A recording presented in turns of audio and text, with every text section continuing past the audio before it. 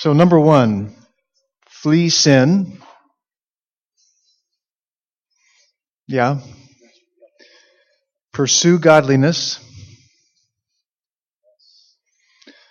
Fight the fight of faith.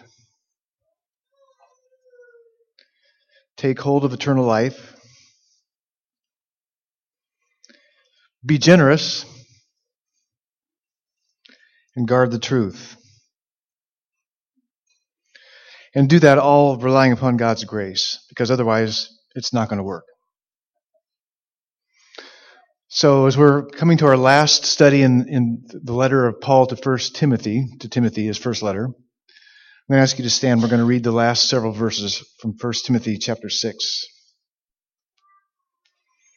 1 Timothy chapter 6, 11 to 21.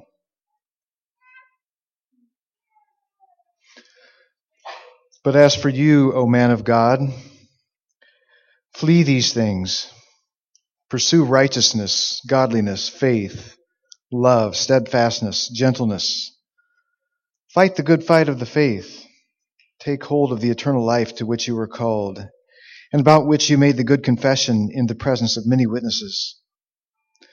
I charge you in the presence of God, who gives life to all things, and of Christ Jesus, who in his testimony before Pontius Pilate made the good confession, to keep the commandment unstained and free from reproach, until the appearing of our Lord Jesus Christ, which he will display at the proper time, he who is the blessed and only sovereign, the King of kings and Lord of lords, who alone has immortality, who dwells in unapproachable light, whom no one has ever seen nor can see.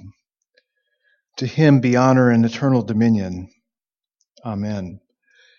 As for the rich in this present age, charge them not to be haughty, nor to set their hopes on the uncertainty of riches, but on God, who richly provides us with everything to enjoy.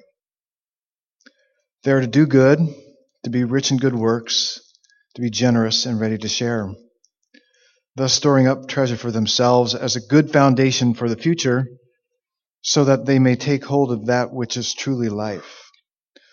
O Timothy, guard the deposit entrusted to you. Avoid the irreverent babble and contradictions of what is falsely called knowledge. For by professing it, some have swerved from the faith. Grace be with you.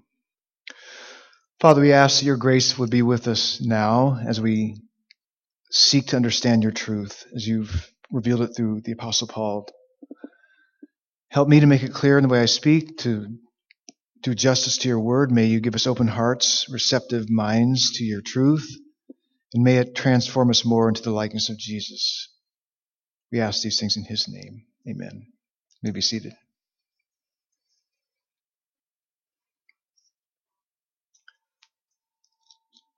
So Paul starts out by calling Timothy a man of God. He says, but as for you, O man of God. That term is used 68 times in the Old Testament. It was used as a title for people like Moses, David, and the prophets like Elijah and Elisha and Samuel. So Paul is calling Timothy a man of God along the lines of the Old Testament prophets, who is able to, whose assignment is to confront the false teachers who are in the midst of the church in Ephesus. And he tells him, flee the ways and works of these false teachers, is what he's saying. And last week in chapter 6, verses 3 through 10, he particularly was highlighting these things, that they were conceited, they were arrogant, they were ignorant of the gospel, they craved controversy, they loved fights, stirring up word wars that produced envy, dissensions, slanders, and suspicions, and constant friction between those of corrupt mind who have lost the truth, and they were greedy for money, and they had abandoned the faith. So they don't have a very good resume. So he's saying, don't flee these things that led to them living this way. And even though Timothy is a man of God who is to confront these false teachers, Paul exhorts Timothy to flee their ways and their works, lest he be tempted to get sucked into the very same things that they were doing, to their same attitudes. We can't just withdraw from everything, for sure. We can't just draw back from the world. But we do need, at the same time, we must flee the temptations just go with the flow of the world, because if we do, we get desensitized and easily slip into the very same things that the world does that's not godly. So the sense of the word flee is continuous. He says, keep fleeing, so just continue to flee these things. And so the question I have for you and me is what are we fleeing from? And are there some things that we're not fleeing from now that we should have continued to flee from? So make your list. What should you be fleeing from these days? Your flight list. But living for Jesus is not just about what we are fleeing from, it's what we're pursuing as well. What are we pursuing? And so he tells Timothy to pursue righteousness, godliness, which is a big buzzword in this letter. He uses that quite a bit. Faith, love, steadfastness, and gentleness, he says. Paul calls Timothy to pursue these things because he and we won't perfectly attain them in this life. So we're never going to arrive at these things, but we're to continue to pursue them. And again, the sense of the word is to keep pursuing them, continue to pursue them. They're not virtues that you try for a few days and give up because they're too hard. Oh, I tried to pursue godliness, but it was too hard, so I'm moving on to other things, which is not good. Keep pursuing godliness because it's total devotion to God. Be devoted to God. Keep pursuing righteousness. Keep pursuing what is right in God's sight. It's like, what else are you going to do? You're going to choose what's not right in God's sight because it's too hard? Pursue faith. Keep trusting God. Pursue love. Keep loving His people. Pursue steadfastness, endurance. Keep enduring in hope in God, even when you're suffering and you're struggling. Especially when you're suffering and struggling. Keep pursuing hope. Pursue gentleness. That is self-control, and it also has to do with being kind to difficult people. And then in verse 12, he's giving other exhortations. He says, fight the good fight of the faith. Why does Paul tell Timothy to fight the good fight of faith? Why is faith a fight? Because the world and our own nature is not friendly to Christ and His gospel. We don't just check in with faith and have smooth sailing from that point on. The false teachers in Ephesus had heard the true gospel and were part of the church in Ephesus, but they abandoned the faith. They bought into a false gospel and the love of money, and they wandered away from the faith. So don't let this happen to you, Paul's saying. Don't take faith for granted. You got to continue to fight to continue growing in your faith, to hold on to it. The temptations we experience, the trials we go through, the suffering we go through, the things that the world wants us to love more than God, all can lead us to forsake our faith in Christ. So there's an all-out war for our faith. I don't know if you've noticed that, but there is. Now, some of you may be saying, well, I thought we were secure in Christ. I didn't think that we would abandon faith in Christ. Well, it's true that we are guarded by the power of God through faith for salvation, as Peter says in his letter. And Jude says God is able to keep us from stumbling and to present us blameless before Him. God, He's got the power to keep us. But the New Testament is clear that we are saved by grace alone, through faith alone, in Christ alone. But those who God keeps by His grace are responsible to persevere in faith. We have to continue to fight for it. It teaches that both God keeps us, but we must fight the fight of faith. And that Paul is talking about persevering and saving faith in Christ is evident in the next exhortation where he says, take hold of the eternal life to which you were called. Take hold of the eternal life to which you were called. God calls people to receive eternal life through faith in Jesus. Now, obviously, Paul's not saying to Timothy that, like, you haven't done this yet. You haven't believed in Jesus yet. Obviously, Paul did. Timothy did already trust Christ. But he's saying keep the good fight of faith in Christ. Hold fast to your eternal life. Persevere in faith in Christ for eternal life. It's like marriage. You don't keep falling in and out of being married to your spouse. At least I don't recommend it. Instead, you hold fast to your spouse. Fight what threatens to keep your marriage from being healthy. Fight what threatens to break up your marriage. Hold on to your spouse. You're still married, but you fight to keep the marriage intact, to keep it healthy, to keep it growing. Paul says to Timothy, remember, you made the good confession in the presence of many witnesses. Paul's talking about Timothy's baptism. God called you to eternal life in Christ, and you made the good confession that you were putting your faith in Christ before many witnesses in your baptism. And again, that's like marriage. Remember when you made the good confession before many witnesses that you would be faithful to your spouse and in the marriage covenant?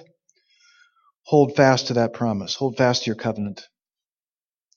That's what he's saying. In verse 13, he says, I charge you in the presence of God who gives life to all things and of Christ Jesus. He continues to exhort Timothy to persevere. He says, I charge you, I command you in the presence of God who gives life to all things, before God who is the giver and sustainer of all life. And I charge you in the presence of Christ Jesus, who made the good confession before Pontius Pilate. What was Christ's confession before Pontius Pilate? Well, Pilate said to him when Jesus was on trial, standing before him, so you're a king? And Jesus said, you got that right. So many words. You say that I am a king. For this purpose I was born, and for this purpose I have come into the world to bear witness to the truth. Everyone who is of the truth listens to my voice. So Jesus told the truth about himself, which put him at risk that Pilate would either think he was crazy or think he was a threat to a competitor king, to the emperor. He's telling Pilate that he has the truth Pilate needs to obey. Jesus is saying this to someone who has him on death row, like he could have him put to death. And of course, Pilate did just give Jesus over to be put to death. So Jesus did not compromise the testimony about himself before Pilate. So what Paul is charging Timothy to do is don't compromise your testimony. Don't shade the truth. What he's charging Timothy with weighty, a non-negotiable, not to be compromised truth. In verse 14, he continues. He says, what I'm charging you to do is to keep the commandment unstained and free from reproach until Jesus comes. What is the commandment or the mandate that he's charging Timothy with? Well, it's basically what he said in the whole scope of this letter. He's telling Timothy to stop those who are teaching false doctrine, teach the way of true godliness in Christ, continue to teach that. Teach how people should behave in the life of the church and pursue godliness. So he's teaching those things. So just keep doing this, Timothy. This is what your duty is before God and before Christ. Keep it unstained, irreproachable until Jesus returns. Don't compromise or water down the truth to tell people what they want to hear. And don't grow weary of teaching truth and pursuing godliness. And he says in verse 15 that God will display Jesus at the proper time. Jesus is going to return at the proper time. In his time, he's going to display his glory, and he will return. As Paul thinks about Christ's appearing, he launches into a doxology, which is a word of praise. He launches into a praise of Jesus and of God. He extols the glory and excellency of God, which is why Timothy can and should persevere because of God's greatness. So he says God is blessed, which is a word that means happy. God is happy.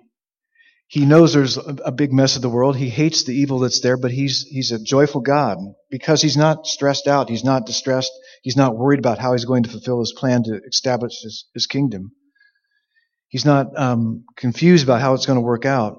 He's not anxious as to whether he can conquer all the evil and set up his kingdom.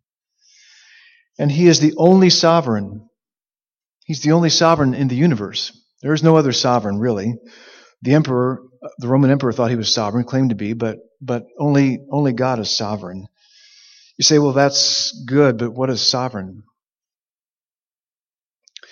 Well, he is unquestionable, he's absolute, he's unconquerable authority. There's no other higher authority. He can do whatever he wants. He is sovereign. There is no other sovereign ruler who is King of kings and Lord of lords. And in the days in which we live, we need to know that God is sovereign over all that's taking place. He rules. He's not threatened. He's working it out. And in verse 16, Paul continues extolling who this God is that Timothy is accountable to for his ministry. God alone has immortality. Now, again, the emperor of Rome claimed to be immortal. There are other immortal beings like angels, and we will live forever. But only God in himself is inherently immortal. He just is that. He didn't inherit it from nobody gave it to him. He just is immortal. And he dwells in unapproachable light. God dwells in blazing glory, in such bright radiance that none can approach him. He's a consuming fire.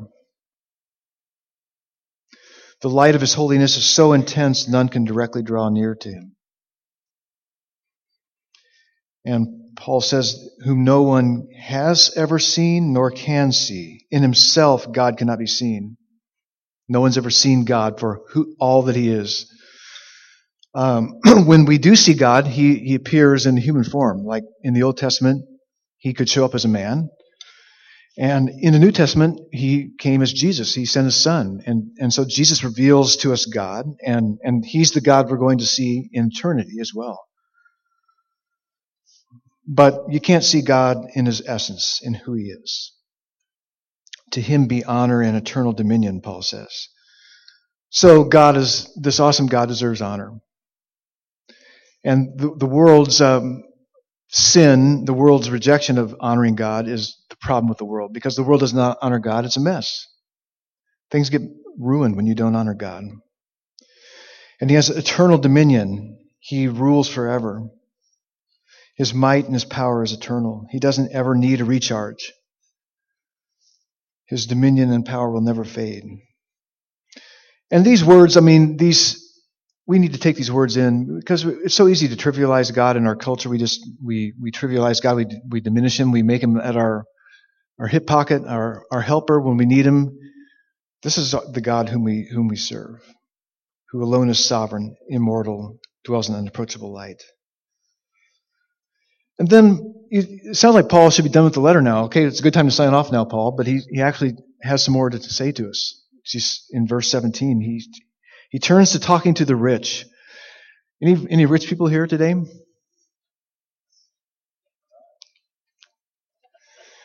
All right, so we'll just pass this one on. But just in case you know somebody who's rich, Paul's talking to the rich. Actually, in the last passage in verses 3 through 10, he wrote of the false teachers who saw godliness as a means of financial gain. And he said that those who desire to be rich fall into temptation and snare and plunge into ruin and destruction. So just desiring to be rich can really ruin you, he says. He said the love of money is the root of all kinds of evil, and that by craving money, some have wandered away from the faith. So some have chucked the Christian faith because of the love of money and pierced themselves with many pains and anxieties. But now he's going to talk to people who are rich, not just to people who want to be rich wannabes, but who are rich. And as we mentioned last week, most of us here are rich by the world standards. Like if you make $25,000 a year, you're in the top 10% of wage earners in the world. So we are rich, many of us. He exhorts the rich in this present age. He emphasizes the rich in this present time, the present age in which we live, because your riches don't carry over. So it's just for this present age. He exhorts the rich not to be haughty, not to be arrogant, because they can afford many comforts and advantages. Because we can afford many comforts and advantages, we can become haughty. We forget that everything that we have is from God. Everything we have is from God. And that he gave them the power to get wealth. Hey, I made this money. Well, yes, but God gave you the job. He gave you the power. He gave you the life. He provided everything for you to make this money that you've made.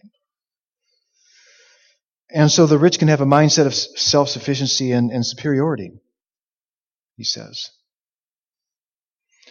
So he says the rich must not set their hope on the uncertainty of riches. Riches are not a foundation for a certain hope. God is the only certain hope we have. And when Paul says this, he's not condemning having riches altogether. He says we are to not put our hope in riches, but in God, who richly provides us with everything to enjoy. So God gave us things to enjoy. It's good to enjoy the gifts that God's given us.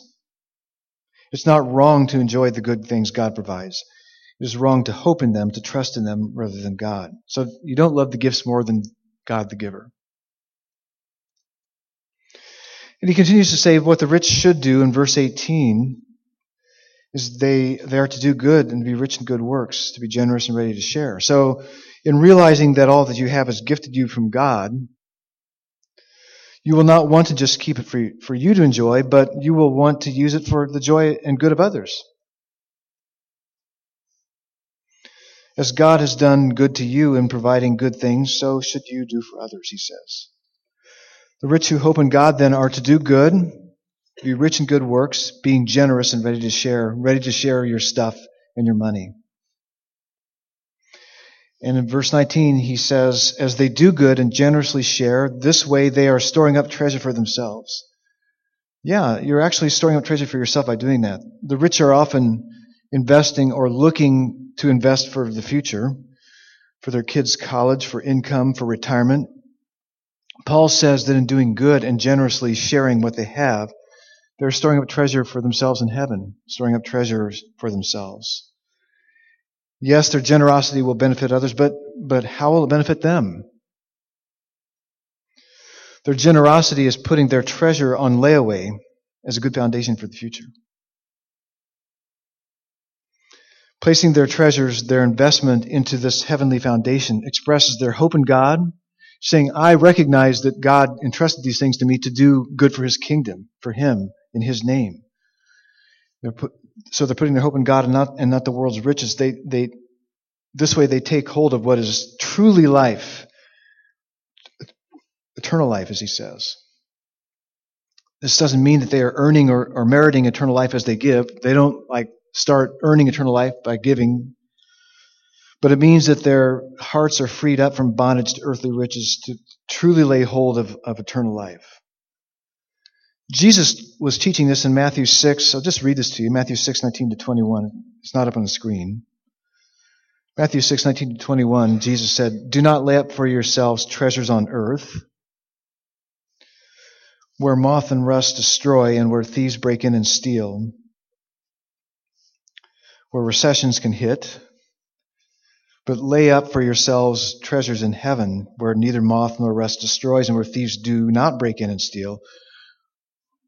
And notice he says, lay up for yourselves treasures in heaven. Yeah, if you're giving to God's causes, you will see the benefit of that in heaven, in his kingdom. He says, for where your treasure is, there your heart will be also. So it shows where your heart is. It shows where your heart is. This is like what Paul said to Timothy a few verses earlier in verses 11-12, that he should flee corrupt cravings and pursue godliness, to fight the good fight of faith, to take hold of eternal life to which God called him. He wasn't telling Timothy to earn eternal life by his own efforts. He was calling Timothy to keep fighting faith-destroying desires and pursuing faith-purifying passions. So the way the rich specifically keep from setting their hope on the uncertainty of riches and keep laying hold of eternal life is by faith, by being enriched in good works and generously sharing what they have. As believers in Christ, they prioritize giving to gospel-centered works of mercy and mission. And so, as you know, we have opportunities to do that here. We talked about one of them today. We have Mercy Works. We work with All God's Children International and Pathways. We have a compassion fund that we use to help people in need. We also support Open House with goods and services and Teen Reach Adventure Camps for foster kids. Mission works include Pathways, The Pringles serving in Spain and North Africa, the Pillais and Gilberts and Holds in India, Sarah Deal in Tanzania, Ron Frost with Barnabas Ministries. So there's Young Life as well. So we encourage you to give to those works and to the ministry here as well. And then in verse 20 and 21, Paul appeals to Timothy, makes a final appeal to Timothy regarding the primary need for the health of the church in Ephesus. And that is for Timothy to guard the deposit entrusted to him. The phrase, the deposit entrusted, refers to something which someone entrusts to another person for safekeeping and faithful use until the owner wants it back. When you deposit your money in a bank, you want them to keep it for you. You hope it's earning interest and it's available when you need it. So what is the deposit entrusted to Timothy? It is the gospel and the truth of godliness. Gospel-centered godliness doesn't make sense to the world. It doesn't make sense to people that a crucified and resurrected man named Jesus is our only hope for salvation. It doesn't make sense to the world that someone who lived 2,000 years ago is really Lord over all, whose teachings must be obeyed, and who is supposed to return to punish the wicked and save his followers so they may live in his kingdom. So he's telling Timothy, guard the truth. We guard the truth by knowing it, by studying it, by teaching it, by holding fast to the truth. And we need to hold fast to the truth and guard it in the age in which we live, in which all truth is rejected. All biblical truth is rejected. And as there was in Paul and Timothy's days, there are those who reject the gospel, the true gospel and Christ-centered godliness for irreverent babble, as he called it, godless, empty talk. In guarding the truth, Timothy is to avoid this worthless talk. Paul said back in chapter 1 that what was being taught were myths, genealogies, and speculations. Many who reject the gospel today seem to be wide open and enamored with myths, speculations, astrology, macroevolution, reincarnation, UFOs, occult. Basically, they believe in the ABCs. Anything but Christianity. And he says, avoid the contradictions of what is falsely called knowledge. It is an appeal to our pride to think that we have special insight into the Scriptures when we deny what the Bible teaches. We think we've got a key to understanding the secrets nobody else has ever gotten before in the Bible. And meanwhile, we're saying exactly what the Scriptures don't teach. Contradictions can also mean that what is falsely called knowledge is false because it makes self-contradictory claims, such as there is no absolute truth, which is an absolute truth claim. It doesn't matter what you believe as long as you're sincere. So Adolf Hitler was sincere. Does it matter what he believed? So contradictions that are falsely called knowledge. If it is called knowledge but contradicts what Jesus and the apostles taught, it is false. Cults that teach Jesus was really the Archangel Michael, or who teach that Jesus did not die a substitutionary death for the sins of his people, are false. In Paul's and Timothy's days, some had professed this useless babble and what was falsely called knowledge and swerved from the faith. They had abandoned the faith or strayed from true faith. This is what is at stake. Thus, Timothy is to guard the truth and avoid false knowledge. If you don't guard the truth, you're setting yourself up and others up for abandoning the faith. Paul has entrusted Timothy with a great responsibility to guard the truth, to care for his church that had been infected with false teaching, to fight the good fight of faith, to keep the mandate blamelessly and above reproach. The only way he can be faithful and successful is if God's grace is with him. That's what he says. May the grace be with you. We need God's grace to persevere in the faith fight. We need grace to flee sin, grace to pursue godliness. We need grace to fight the fight of faith. We need grace to take hold of eternal life, to be generous and to guard the truth. So I'm going to pray for us that God's going to keep us by his grace. Join me. Father,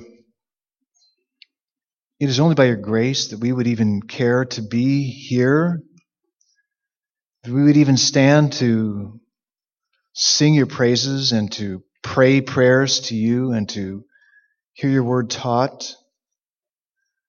It's only by your grace, Father, that we're rescued from our sin and that we would even want to live in godliness.